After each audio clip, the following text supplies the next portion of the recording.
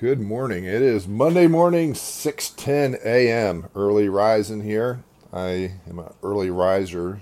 As a rule, last year for school, I was waking up at 4:30 in the morning. I have found that my best time to get exercise is pretty much first thing in the morning after a cup of coffee and breakfast. The longer I wait, the worse it gets, and especially when I was working, I didn't have time. So the structure of the morning was pretty much to the minute. But I had tried for many years to work out in the afternoon, both running and lifting weights, and that was just a bad strategy for me. And fitness is important. It allows me to hopefully age in a healthy way. I have no illusions that it's going to delay death for any long degree, but aging properly is really the goal that we're aiming for. And so this weekend I went out and played some disc golf. The weather was super, super hot here in Pennsylvania, but it wasn't humid. A little windy. And I learned a lesson this weekend from disc golf. I learned a lot of lessons about disc golf, and I won't go on a long rant about disc golf. It was really unexpected that I picked up the sport after retirement. After retiring from work, I had some free time. Helping out my dad was part of it when he needed some help back in the fall, in particular when he had some medical issues. But things have stabilized for the time being. So I have a decent amount of free time. And free time can be dangerous. It can be the rope that we hang ourselves with, like addictions or alcohol or just getting hooked on the television. Nothing sadder if somebody's healthy that they sit in front of the television for any extended period of time. There's things in television that are worthwhile, but most of it's a wasteland. And I believe that pretty firmly. So I was out playing disc golf, and I've been also watching the Disc Golf Network, so I got a subscription for a year. I just like to watch the sport. It's fun to watch people who play it well. And I learned I had a fundamental error in my playing style. When you go to putt, which is similar to golf, disc golf has some of the same principles as ball golf. It's a little bit less difficult in a lot of ways. It requires probably more athleticism to be a disc golf player. Playing a lot of hills when you play disc golf, and in regular golf you can't do that because the ball would just roll down the hill. But in disc golf you can play very three-dimensional courses, which is kind of fun. There's a course across the river which is up on a hillside, and you get these beautiful views of the river. But I was watching the pros and some other videos, and I noticed when they do their putting, they lead with their strong foot, which is related to their strong arm. So if you're a right-hander, if you throw right-handed, you lead when you putt with your right foot. And in basketball, it's the opposite. If you're right-handed, if you play good fundamental basketball, you're actually left-footed because of how the game is played. And there's a bunch of rules for that. And you see a lot of pro players that don't play good fundamental basketball these days. They're tremendous athletes and very talented basketball players, but they don't have good fundamentals. Drives me nuts because with a little bit of fundamentals, they'd be even better. But they weren't trained to play good fundamental basketball. They were trained to be freelancers and shooters and dunkers on the court. And it's not to say the new game's not better. I think it's better in a lot of ways than the old ways. But there's a principle in basketball that if you shoot the basketball, you follow your shot. And it's amazing the pros don't do that. I'm just like, where the ball is going when you shoot it more than anybody. It's an imprecise science. And they don't even follow their shots. They launch and they just watch it or walk away. Drives me crazy. But lead with your strengths. When you putt off your right foot and you use your right arm to throw the disc, you're playing to your strengths. And there's a principle in life that you want to go with your strengths. Occupationally, probably more true than other places, but relationally, just 1,000 things you can think of with going with your strengths. You have to address the weaknesses that will hurt you. And if it's a weakness that won't hurt you, then don't worry about it. But for example, like some people aren't great at computers, but you have to have some computer knowledge to function in most of the jobs today. If you don't have some working knowledge of computers, even if you're not good at them, you will struggle because so much of people's jobs, especially white-collar positions, and even a lot of blue-collar jobs, require good computer skills. Not great. You don't have to be a computer scientist, but you have to have strong enough skills to function. We can be thankful that Soren did not become a pastor. He had gone to get his master's degree, the equivalent of a master's, in Denmark, and had eventually accomplished that goal. I think he did his master's thesis was on Socrates and irony. So him and Socrates are kind of fellow fellow philosophers see things very much the same way. And Socrates had an enormous influence on Soren, but Soren was going to be a pastor, and I think this is when he was engaged to Regina. Like, he was kind of planning his life and what it was going to look like, and get married and be in a stable position of a pastorate out in the country somewhere, have some kids, maybe right on the side, and then, as we know, the whole thing capsized. That was not the plan anymore, and we can be thankful that Soren did not become a pastor. I think one of the reasons that Soren's not more popular is he kind of really frustrated two constituencies that could have been kind of a natural constituency for him. The first constituency that he alienated was the church. When you say that most churchgoers and most pastors are shopkeeping souls, just punching the clock and not very passionate about their faith, that's pretty insulting to a lot of people. So he wasn't going to get a lot of advocacy from the church. The church was not going to promote him as one of their own. He was an outsider, and he was Christian, but he was an outsider, so his testimony would have been very hard for the church to support, because there was a lot in that testimony that was not pro-church, pro-institution, pro-rituals, pro-rules, pro-Christendom. The alliance with the state was not something that Soren was in favor of. The second constituency they fell out of was kind of the modern intellectual zeitgeist of the age. Soren was not a materialist. He was not a theosophist. He was not just a philosopher living entirely in the abstract, although he has a lot of abstract thoughts in a way. His writing is difficult. I wouldn't say his thoughts are abstract. They're very lofty. And you have to kind of work on making them practical, because that was something that, that I don't think was a strong point always of Soren. But he ran afoul of the contemporary literary and intellectual scene of Denmark, and also of modern philosophy throughout Europe. And his tenacious hold on kind of scriptural references and scriptural basis for his thinking and his writing was really counter to the trends of the age, which were secular and Renaissance and all those things, empiricism, like we've talked about before. But we can be thankful that Soren was an outsider.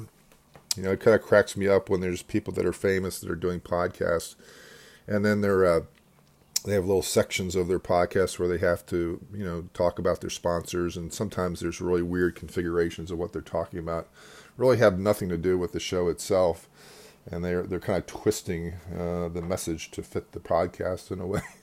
It's bad sometimes. It's a really thin thread. Or people that have a lot of money are still getting sponsorship for their podcasts. It makes me wonder why they're doing it. Like, you already have enough money. What's the point? Like, are you just adding more gold to your gold and a higher pile to sit upon? I don't know what the purpose is. We can be thankful that Soren was not beholden to anybody besides his father for the money that he had left him, but that was a done deal. When his father passed, there wasn't much, I don't think, in terms of regulations or restrictions on what Soren could do with the money. I think it may have been doled out at a certain pace. I don't know. But we can be thankful that Soren wrote what he thought he should write, and he wasn't beholden to anybody. He wasn't like, brought to you by the Corsair, and kind of party the Corsair line. And if you don't know what the Corsair is, look it up. I don't want to get into it again. Drinking Hawaiian coffee. So today's a melancholic day, because the book is almost finished. We're on page 82, and it goes to page 90. I'm pretty sure we're going to finish today. This is The Lily of the Field and The Bird of the Air. There's always a sadness in ending a book. It's like a great experience once it's done, if the book was any good, or a great trip, or a great meal, or a good conversation. One of those things that's painful about life is knowing that it won't last. And so a book is a lot like a life. When you come to an end of a book, it's an end of a chapter of your life, and people use that terminology all the time. So we're going to go to page 82 here on The Lily of the Field, The Bird of the Air. This is Soren. How then do the lily and the bird manage this, which is almost like a miracle, and deepest sorrow to be unconditionally joyful. When it is so frightful tomorrow, then to be, that is, to be unconditionally joyful today. How do they manage it? They manage it quite plainly and simply, as the lily and the bird always do, and they get rid of tomorrow as if it did not exist. There is a saying by the Apostle Paul that the lily and the bird have taken to heart, and simple as they are, they take it quite literally. And precisely this, taking it quite literally, is what helps them. These words have enormous power when they are taken quite literally. When they are not taken literally, exactly according to the letter, they are more or less powerless. Finally, merely a meaningless figure of speech, but unconditional simplicity is required in order to take them unconditionally altogether literally. Cast all your care or sorrow upon God. Now, Soren was incorrect. It was not the Apostle Paul that wrote that. That was Peter, and Soren issued a retraction and a correction at some point. So there's a footnote on this. Kierkegaard subsequently recognized that his reference here to the Apostle Paul was erroneous. In his journal entry NB 11:168 from the early summer of 1849, Soren wrote, "It is rather odd that in the three godly discourses I ascribe Peter's cast all your sorrows on God to Paul." And this is from Bruce H. Kermsey et al. Eds and translated Kierkegaard's Journals and Notebooks, Princeton, New Jersey, Princeton University Press, 2012. Volume 6, page 95, see 1 Peter 5:7. Yeah, that's Peter who said, "Cast all your cares and sorrow upon God." So Soren wants us to do that, like the lily of the field and the bird of the air. And I was really interested in this use of the word "cast" because, as you might know, the Apostle Peter was, prior to becoming a follower of Jesus and having to lay aside his fisherman's business, he was a fisherman. And they used nets on the Sea of Galilee. And when we used the word "cast," it kind of reminded me of a fisherman throwing his nets into the sea to catch fish. And there's stories in the Bible about Peter throwing his nets overboard and not having caught anything, and then Jesus comes and he catches a bunch of fish, and it's kind of a symbol of ministry, that Jesus has to be in it, and he'll give you the strength of your net to be able to bear upon the bountiful harvest of the catch of the sea. But casting is not apparently referred to in the Bible as something that's done by a fisherman, although I think Peter might have been thinking of it. The only other time the word casting is used in this term in the Greek is when Jesus is going into Jerusalem and people are laying down their garments and putting it upon the colt that he's riding on as a king coming into Jerusalem.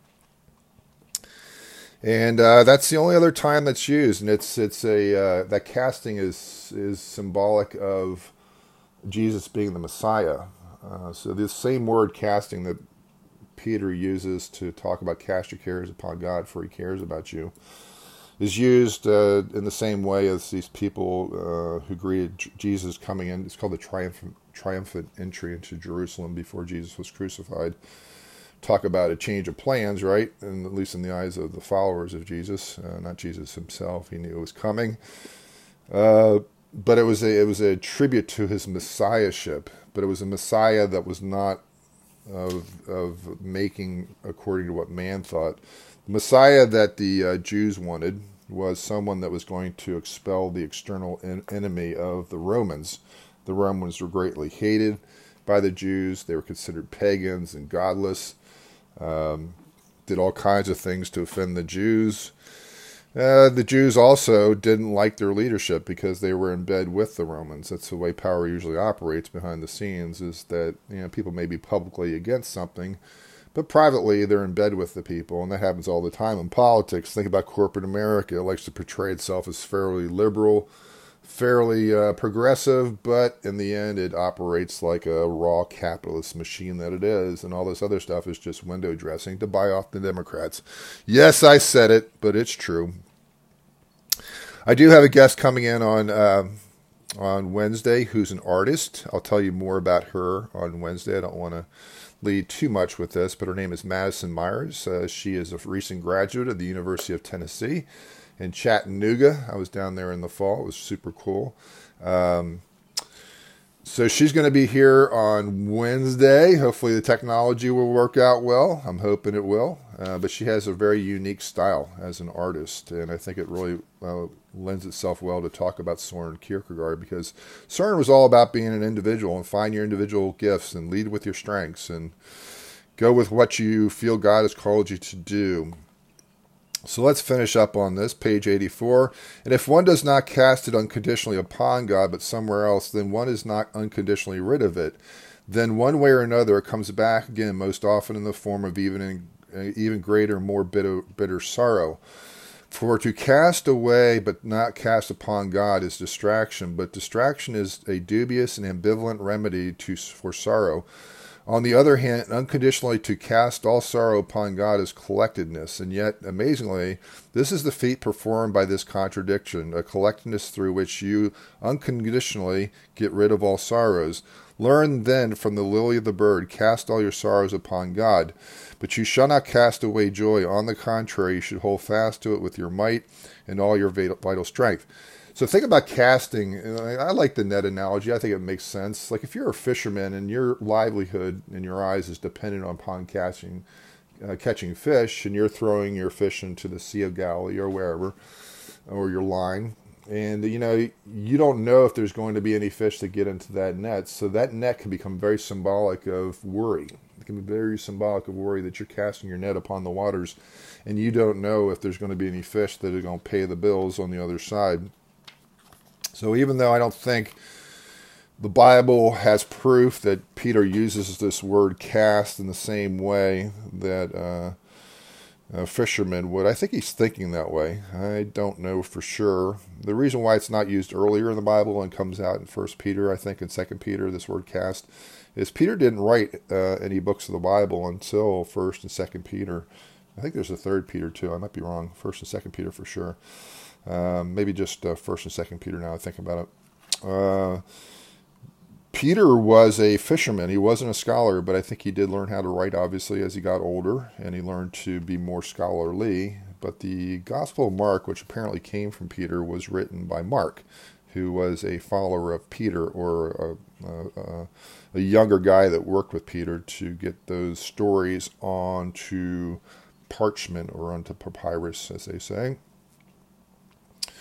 I think it's true about the sorrow that if you don't cast it upon God, let's say you cast it on something else, you cast it on addiction or alcohol or being busy or 1,000 things that people use to distract themselves, the sorrow just multiplies.